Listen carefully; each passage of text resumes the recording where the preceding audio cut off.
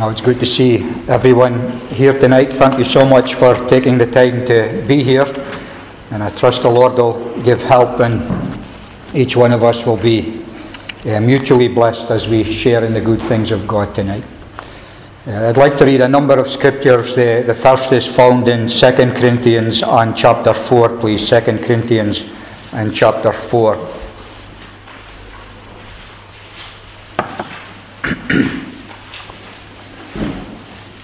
2 Corinthians chapter 4 and verse 1. Therefore, seeing we have this ministry, as we have received mercy, we faint not, but have renounced the hidden things of dishonesty, not walking in craftiness, nor handling the word of God deceitfully, but by manifestation of the truth, commending ourselves to every man's conscience in the sight of God. But if our gospel be hid, it is hid to them that are lost, in whom the God of this world hath blinded the minds of them which believe not, lest the light of the glorious gospel of Christ, who is the image of God, should shine unto them. For we preach not ourselves, but Christ Jesus the Lord, and ourselves your servants for Jesus' sake. For God, who commanded the light to shine out of darkness, hath shined in our hearts, to give the light of the knowledge of the glory of God in the face of Jesus Christ. But we have received this treasure in earthen vessels, that the excellency of the power may be of God, and not of us. Our second reading is in the Song of Solomon, please, in chapter 5. Song of Solomon, chapter 5.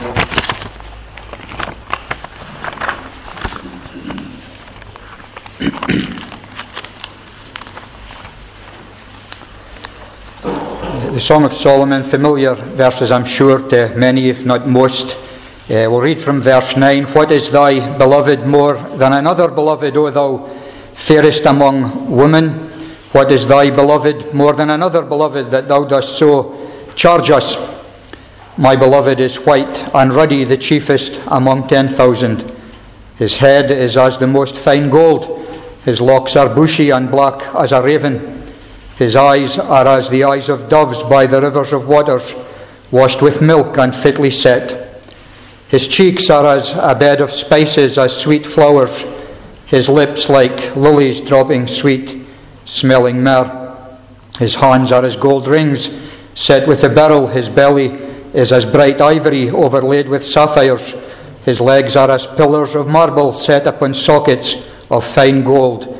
His countenance is as Lebanon, excellent as the cedars. His mouth is most sweet, yea, he is altogether lovely. This is my beloved, and this is my friend, O daughters of Jerusalem. Now Matthew's Gospel and chapter 17. Matthew's Gospel, chapter 17.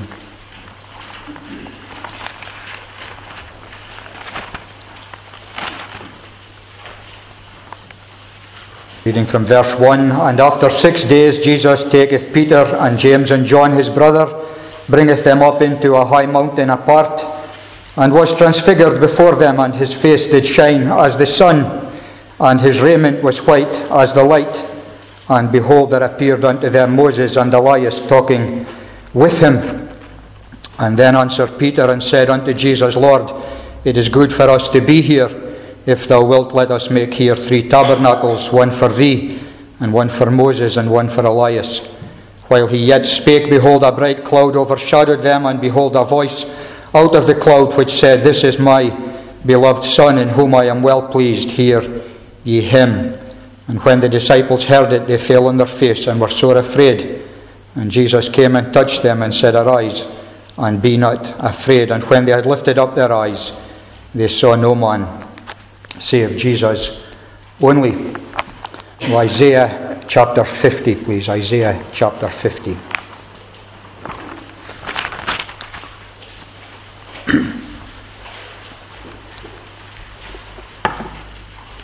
Isaiah chapter 50 and verse 4, the Lord God hath given me the tongue of the learned, that I should know how to speak a word in season to him that is weary. He wakeneth morning by morning, he wakeneth mine ear to hear as the learned. The Lord God hath opened mine ear, and I was not rebellious, neither turned away back. I gave my back to the smiters, and my cheeks to them that plucked off the hair. I hid not my face from shame and spitting, for the Lord God will help me. Therefore shall I not be confounded. Therefore I have set my face like a flint, and I know that I shall not be ashamed. Now Psalm 17, please. Psalm 17. I appreciate your patience with a number of readings tonight. Just read the last verse of the Psalm, Psalm 17 and verse 15. As for me, I will behold thy face in righteousness. I shall be satisfied when I awake with thy likeness. And a final reading in Revelation 22.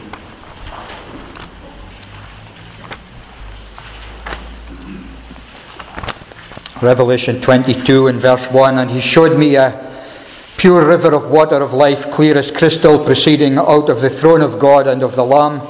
In the midst of the street of it, and on either side of the river, there was the tree of life, which bare 12 manner of fruits, and yielded her fruit every month, and the leaves of the tree were for the healing of the nations.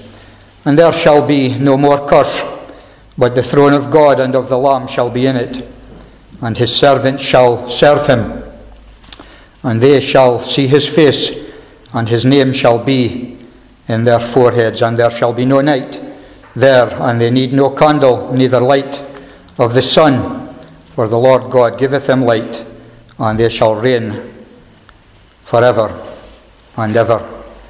Now I trust the Lord will bless these scattered readings from his word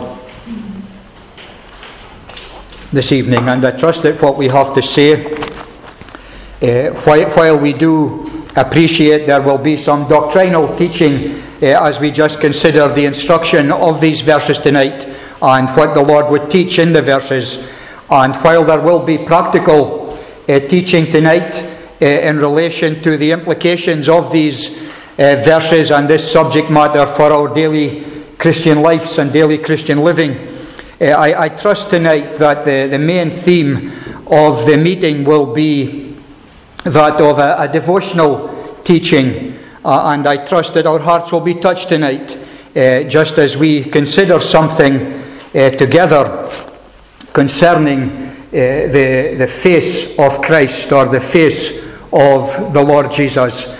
Now, many, if not all, will have sung, perhaps more in younger days, will have sung, if not the whole hymn, at least the chorus, turn your eyes upon Jesus, look full in his wonderful face, and the things of earth will grow strangely dim in the light of his glory and grace. And I trust that will be our portion tonight as we just consider these verses that we have read, these references to the face of the Lord Jesus and the different aspects of the face of Christ, and just that the Spirit of God might so move in our hearts tonight, and that we might just be able to afresh glimpse the face of the one who loved us and gave himself for us. That is the desire of my heart. I trust I'm preaching to myself more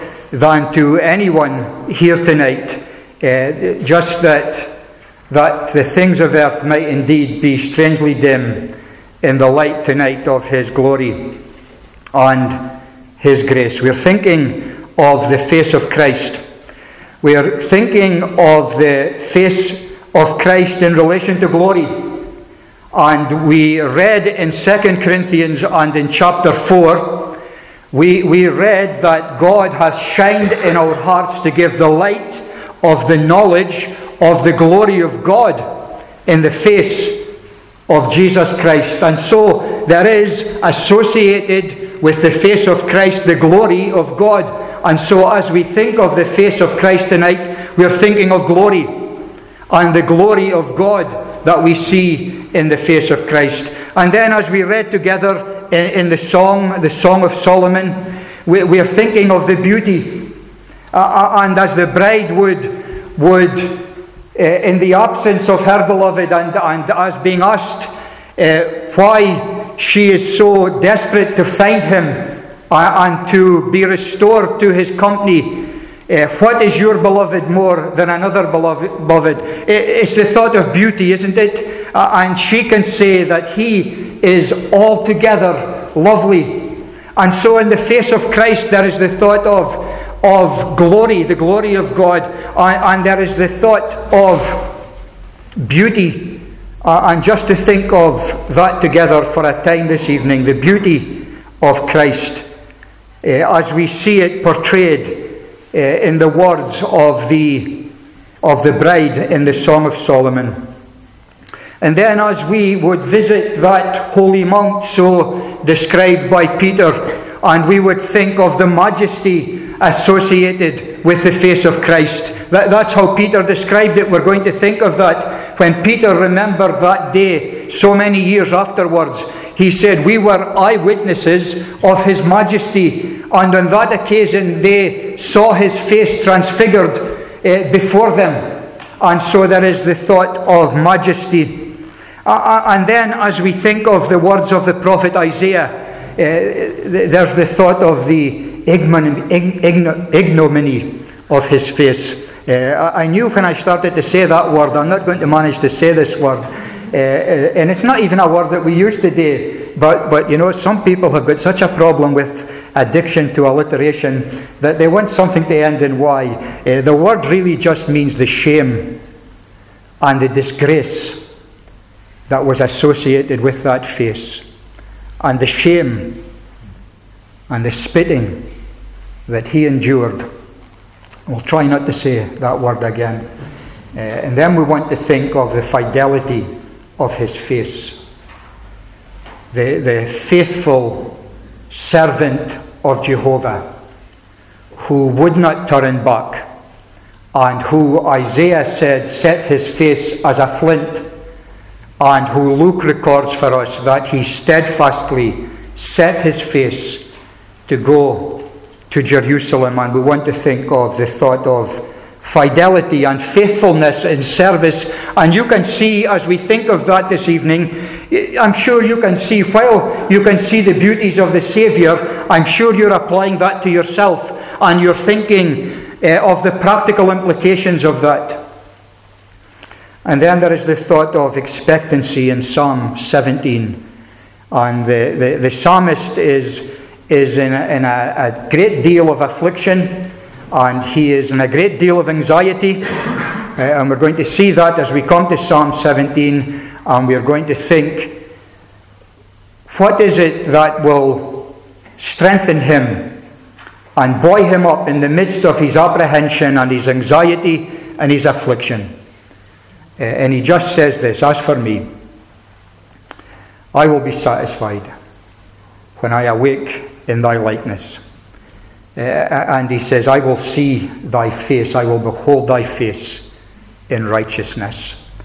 And then there is the thought finally of joy associated with the face of Christ, the wonderful joy in the words recorded by the Apostle John, when he sums it up so beautifully with the words, and they shall see his face. So we just want to think very briefly about these things tonight. We want to apply them to our lives. We want to try and stir our affections together this evening. And just to... I love the words of the hymn. I'm not even sure what book it would be in. Show me thy face, one transient gleam of loveliness divine, and I shall never think or dream of other love save thine. All lesser light will darken quiet, all lower glories wane, and the beautiful of earth will scarce seem beautiful again. Show me thy face, I shall forget the weary days of yore, the fretting ghosts of vain regret shall haunt my soul no more. All doubts and fears for future years in quiet trust subside, and naught but blessed content and calm within my breast abide. Show me thy face, just that we might see his face this evening in the Scriptures and by faith, and that we might just be blessed as we do so. The psalmist in Psalm 27 could say, hear, O Lord, when I cry with my voice, have mercy upon me and answer me. When thou saidest, seek my face, my heart said unto thee, thy face, Lord, will I seek. And so we're thinking tonight of the face of Christ. We're thinking of the glory associated with the face of Christ, and the way that the Apostle Paul describes that in 2 Corinthians and chapter 4. As we think of the writing of Paul in that letter to 2 Corinthians, we went through it in the Bible class just last season, I think it was, 2 Corinthians. A lot of chapters that you wouldn't normally be taking up, perhaps. But we enjoy just thinking of the Apostle Paul, and we enjoy just thinking of the letter that he was writing, and the reason for writing the letter, and how it was really a defense in many ways, and how the Apostle Paul was having to defend himself because of the accusations and the attitude of these fellow believers towards him. And so they doubted his very sincerity, and they doubted his charity, they doubted his love, and they doubted his ministry. And so they doubted so much about him. They doubted his ability. They said, we've got better preachers now. Paul was okay back in the day, but we've got super apostles now. And they doubted his very ability and his authority and his credibility. And Paul, they doubted his very integrity. They said that this Paul, he said he was coming to see us, and he changed his mind, and you can't really believe what he says. Well, the Apostle Paul is writing in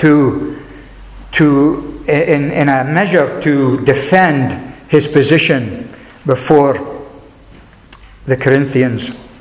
And so he's writing to defend his ministry, he's writing to defend his motives, and he's writing to defend his message, that which he preached.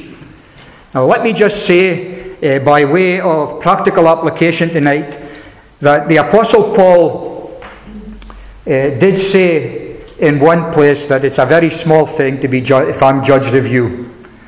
He says, let a man so account of us as the ministers of Christ. And in a sense, personally, Paul wouldn't have been defending any personal accusations against himself. People that just didn't like him, if you know what I mean. The reason Paul was writing this defense of his ministry and of his message and of his motives was he realized that these accusations could have an impact on the gospel and on the ministry. And so that is the reason. So the reason for the defense is not that he was personally upset. He may well have been. But it was the impact that this would have on his ministry. And he realized that was something he needed to defend. So notice in these verses, if your Bible is open, it's 2 Corinthians chapter 4. Notice the principle that he emphasizes in verse 1 as he resumes a theme that he has mentioned in chapter 3, as he's speaking about the greatness of his ministry.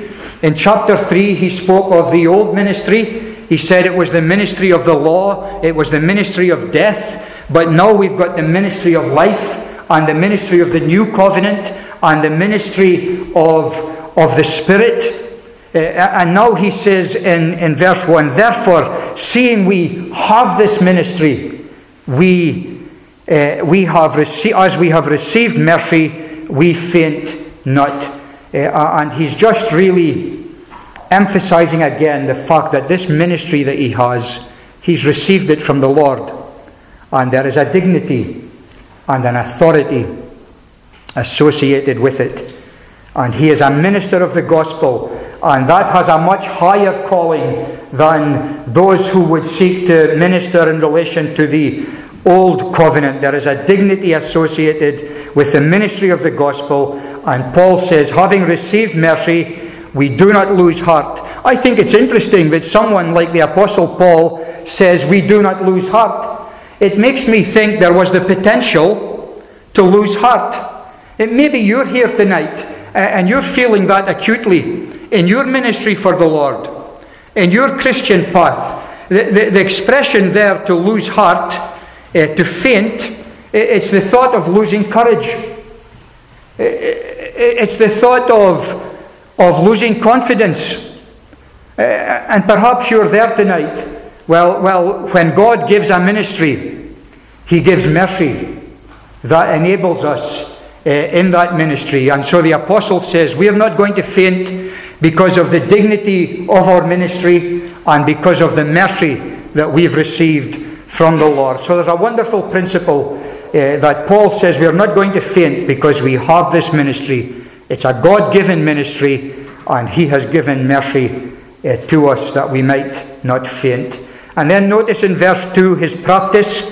Notice that he says we've renounced the hidden things of dishonesty, that which is disgraceful and that which is shameful. And not only have we renounced the hidden things of dishonesty, and not only are we not walking in craftiness and handling the Word of God deceitfully, but by manifestation of the truth we commend ourselves to every man's conscience. And Paul is making it clear that there may be some, and we should be aware in our day and in our generation, there are some who in handling the Word of God will do so with craftiness and will do so dishonestly and disgracefully. And we should be aware of that. You know, I'm not saying we should be looking for heresy under every stone, as it were, and be going about really suspicious of everything, but we should not be naive. There are those who will take the truth of God in relation to the gospel and they will add to it. And there are those, and they will stop short of the fullness of it and they will take away from it. And there are those who will mix it with other things. And notice, Paul doesn't only renounce these things, but notice in relation to himself, it speaks of his own integrity, that we preach not ourselves. And we should be very careful, you know, in any speaker or any teacher or any preacher that is seen to be promoting self and promoting their own agenda. So we need to be very careful about these things. So we see the principle, and we see the preachers in these verses that we've read. But then we see a great problem in the verses. We see in verse 3 that it's possible for the gospel to be hid. Now Paul's making it clear the gospel is not hid because of the way he preaches it or because of what he preaches, but our gospel may be hid from those that are lost. Why is that? The apostle tells us in the next verse. In verse 4, he says, our gospel may be hid because the God of this age hath blinded the minds of those that believe not. And so he speaks of, in the words of the hymn, the whole world being lost in the darkness of sin. And he speaks of the work of Satan in deceiving men and women. And as I was just meditating on these verses this week and thinking about this message for tonight, you know, I was sitting at work sometimes, you know, not neglecting my work now, but I was sitting in a room full of people in a meeting, and I was just thinking about this verse, that the God of this age has blinded the minds of them that believe not. And there's just a darkness, and there's just a veil over people that we meet, people that we engage with, people you meet on holiday, people you meet at work, people you meet at school, and there is just a darkness And while they are responsible, the apostle says that these people are them that believe not. But yet Satan has so worked in their hearts and he has blinded them. Now let me come to the thought of the glory of God in the face of Jesus Christ. I think as the apostle thinks of this, thinks of the darkness and the blindness and the problem, he's cast his mind back to his own experience. And as he thinks of it, he says, God, who commanded the light to shine out of darkness, has so shined in our hearts to give the light of the knowledge of the glory of God. And so, not now blinded by Satan, but now seeing the glory of God, the glory of the God of heaven. And we see it as we see our need met in the person of Christ. And when did that happen, Paul? Well, that happened in an occasion in my life. He could have told you, he would have said, I was so blind. And I just thought I was doing right. And I thought I was doing the service of God. And I had letters in my hand, in my possession. And I was persecuting Christians. And I was on the Damascus Road. And I was in darkness, blind. But suddenly, there was a light from heaven above the noonday sun. And as I looked up into that light, I saw the glory of God in the face of Jesus Christ. And he was wonderfully saved and wonderfully converted. And I think that's what he's speaking about. And he compares it to the work of creation. And he says, remember in creation that the earth was without form and void. And there was darkness over the face of the deep. And God said, let there be light. And the light shone. And the Apostle Paul says, and so it was when I was saved. He says, my heart was as dark as that creation. And God didn't speak.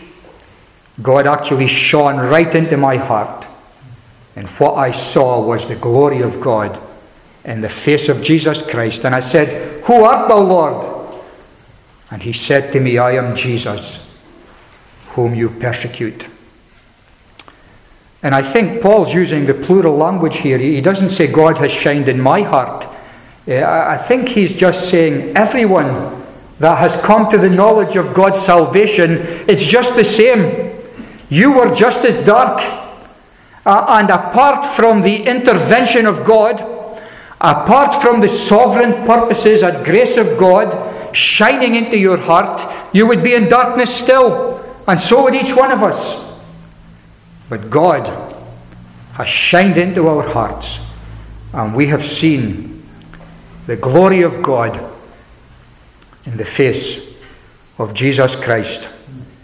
And all of us can identify with the words of Charles Wesley when he could write, long my imprisoned spirit lay, fast bound in sin and nature's night.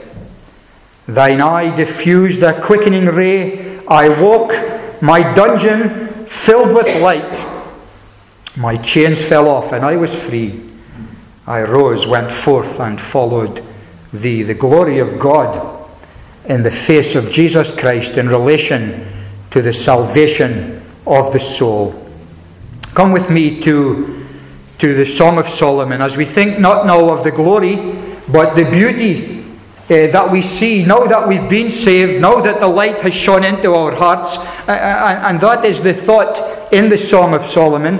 I can't remember now, is it 1,005 or is it 1,500 songs that Solomon is said to have written? And yet this one is called the Song of Songs, which is Solomon. This is the pinnacle of his songs, and it doesn't picture now a soul coming into that relationship, but it is a soul that is in relationship with the King.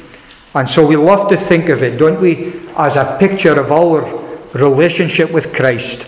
I want you just to think about that bride, and as we think about her, I want you to think tonight about your relationship with the Lord Jesus Christ.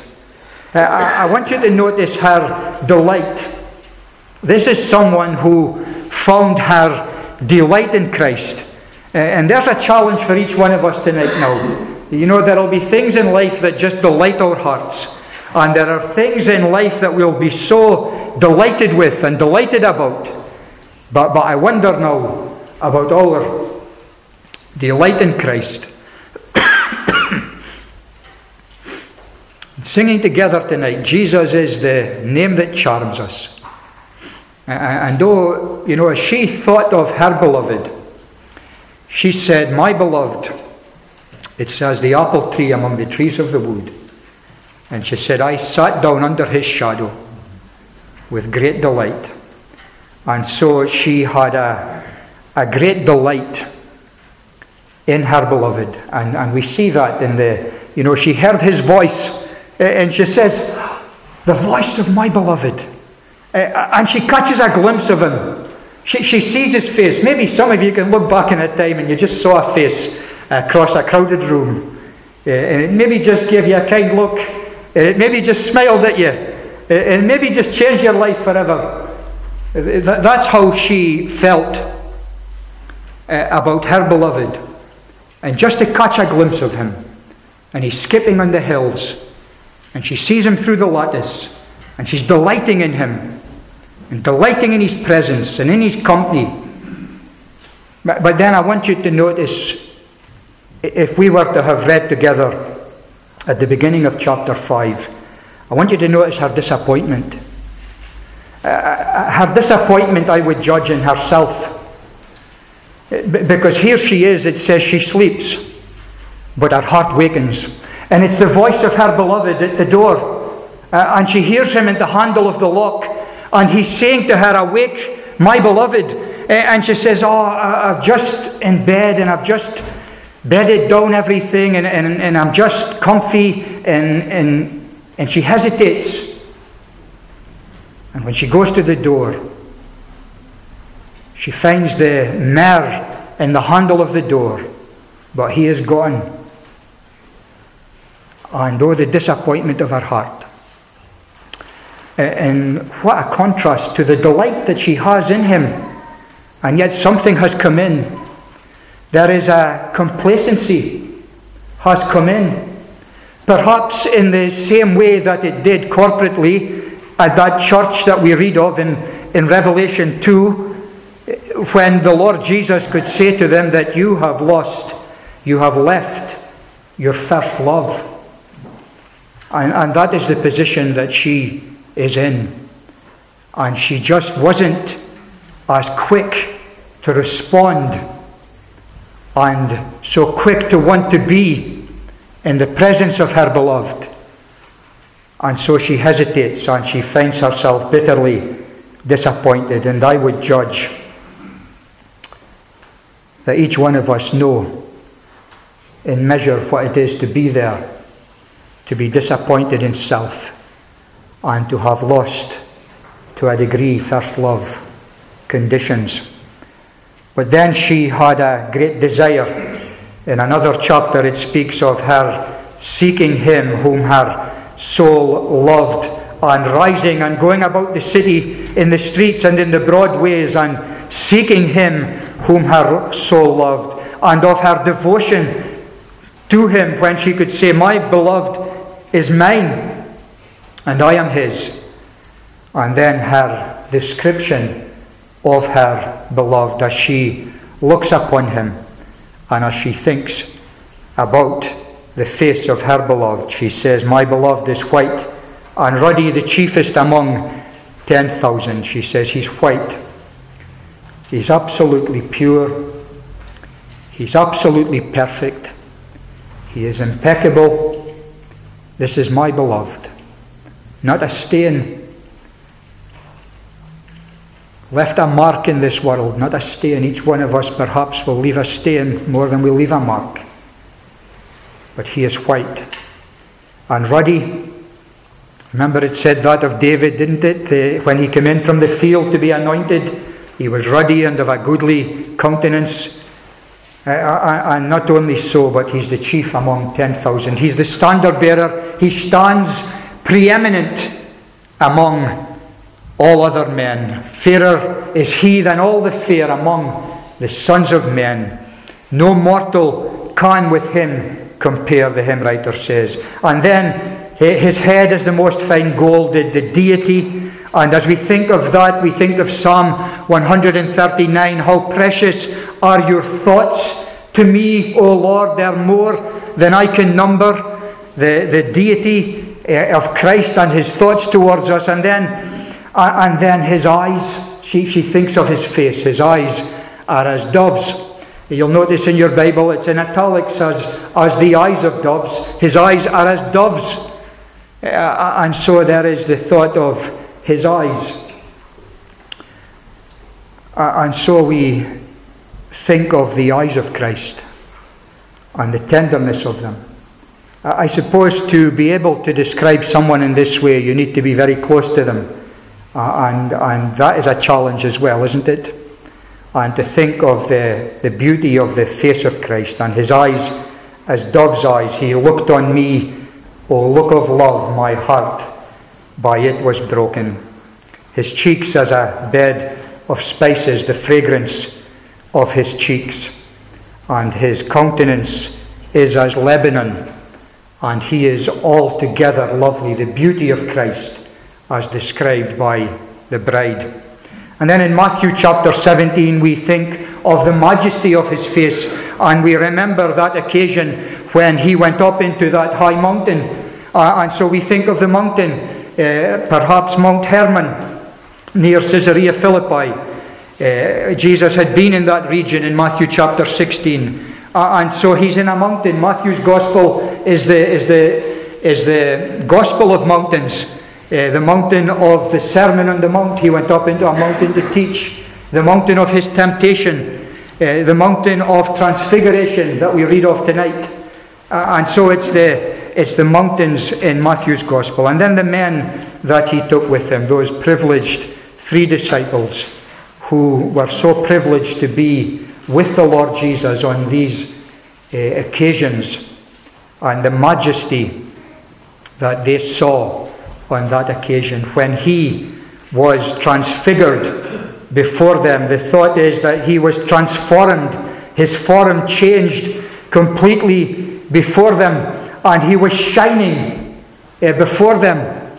And you might remember there was an occasion when Moses, his face did shine. But it has been rightly pointed out that Moses' face shone because of the reflection of the glory of God. But the Lord Jesus, as he was transfigured before them, this was not a reflection. This was a radiance of what was within. He is the expression, the express image of God. And he is the effulgence of his glory.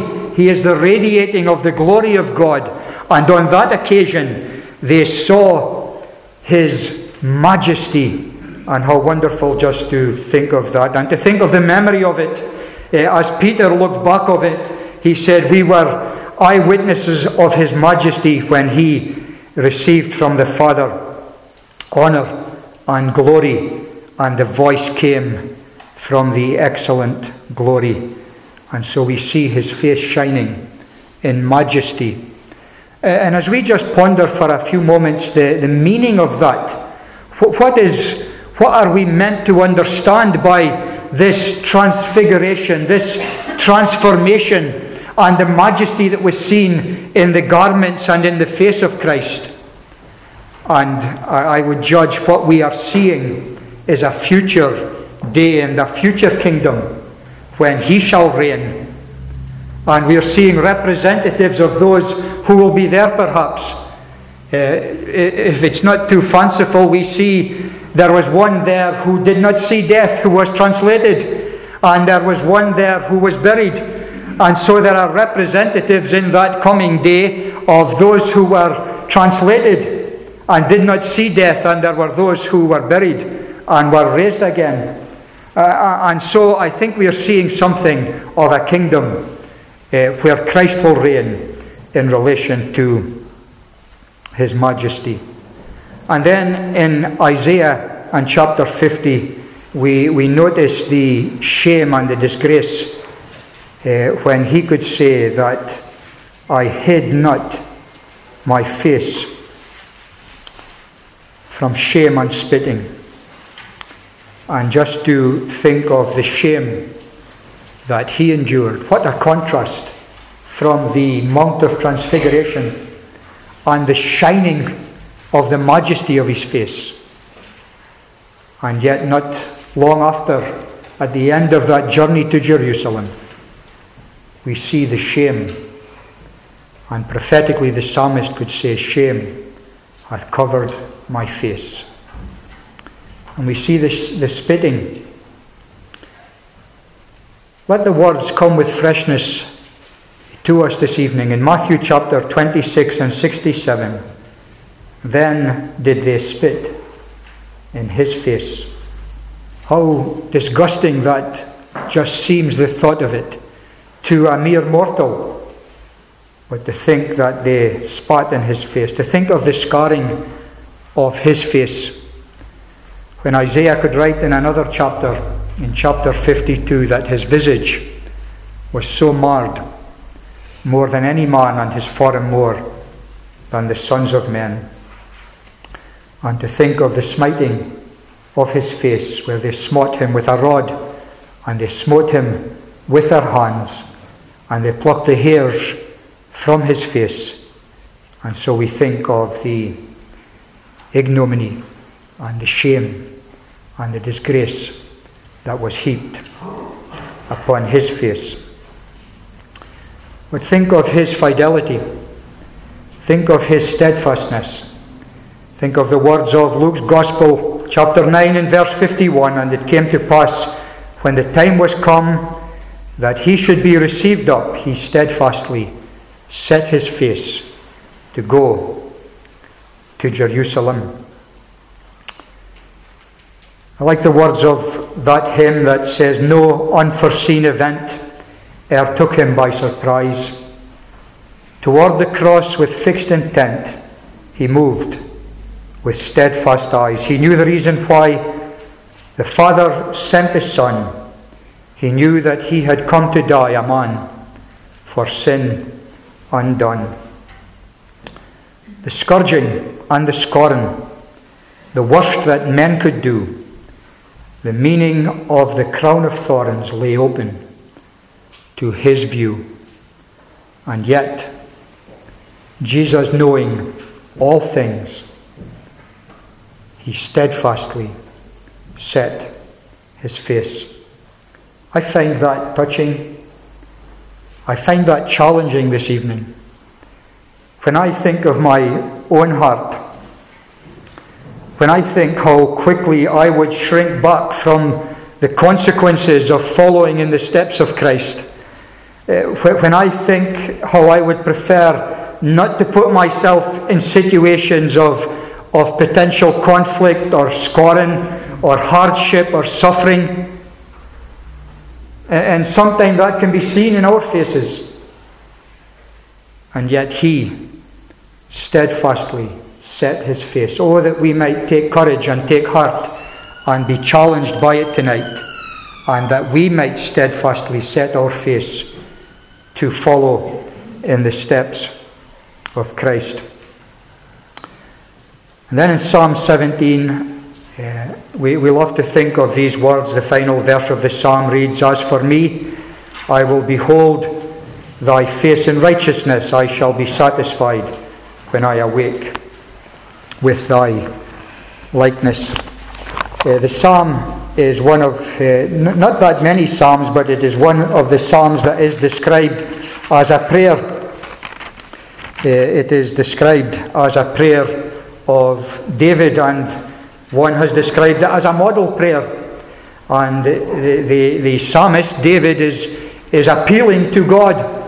In the first 5 or 6 verses, he's appealing to God on the basis of his own righteousness, not his self-righteousness now, but in relation to that which he is going through. He knows that he is righteous, and he knows that he has his integrity, and so he's appealing to God on the basis of this. And yet still, he is not complacent, and he appeals to God not to allow him to slip, but to hold him up. And he's appealing to God. And he's also appealing to God for protection. And so we find from verse 7 to 12 or perhaps 14, we see that there are enemies that are pursuing him. And he's feeling the attack of the enemies of his soul. And so he's praying to God and he's appealing to God. I want you to notice with me, if your Bible is open at the Psalm, how he describes these people that would attack him and who are causing him anxiety. In verse 13 he speaks of the wicked, and then he speaks of men of the world. In verse 14, notice that, O Lord, from men of the world who have their portion in this life. And so he is being caused to be anxious, to be apprehensive, and to be afflicted because of the world around him, and the attitude and the world view, how these people are men of the world, and they're living for the things of the world. But listen to how he ends this psalm. He says, as for me, he's just saying, I'm not like that, and I don't want to be like that. As for me, I know that there is more than this life. And I know that there is coming a day when I will behold your face in righteousness. And that will keep me on my path. And that will keep me on my pilgrim journey. And that will keep me in my service for thee, and keep me in my integrity before thee, knowing that one day there is the expectancy that I will behold your face in righteousness. And not only so, not only will I see the face of Christ in righteousness, but I will be satisfied. The things of earth will all just pale into insignificance. I will be satisfied when I awake with thy likeness. If David had known the hymn, he wouldn't have known it, of course, but he would have sung face to face with Christ my Saviour. Face to face, what will it be when with rapture I behold him, Jesus Christ, who died for me? And in the closing moments of the meeting, not now the expectancy of one day being in his presence, but the joy of actually being in the presence of Christ. And just to think of that this evening, the words of John in Revelation 22, and they shall see his face. And what a wonderful joy that will be to one day behold the face of Christ. I'm getting a bit old. And as you get a bit older, you start to think back to meetings that you attended. And I'm thinking back to the Inverurie Conference. I can't tell you the year. I know that I was young. And I remember sitting, and I remember our brother Robert McFeet speaking about these verses in Revelation. I think his headings were something like, there will be perfect redemption. And there will be no more curse. And he said there will be perfect revelation, they shall see his face. And there will be perfect reverence and service, I think he said. And we can picture and we can hear his voice as he taught us from these verses. What a wonderful joy that will be when we will see his face. But speaking of preachers of a bygone day, many will also remember our brother Jack Hunter and the way that he ended many's a ministry meeting when he quoted the words of that other hymn, By and By, when I look on his face. Beautiful face, thorn-scarred face. By and by, when I look on his face, I'll wish I had given him more. The face of Christ, the glory, the beauty, the majesty, the ignominy, the expectancy, and the joy of seeing the face of Christ. May it stir our hearts to love and to serve him more.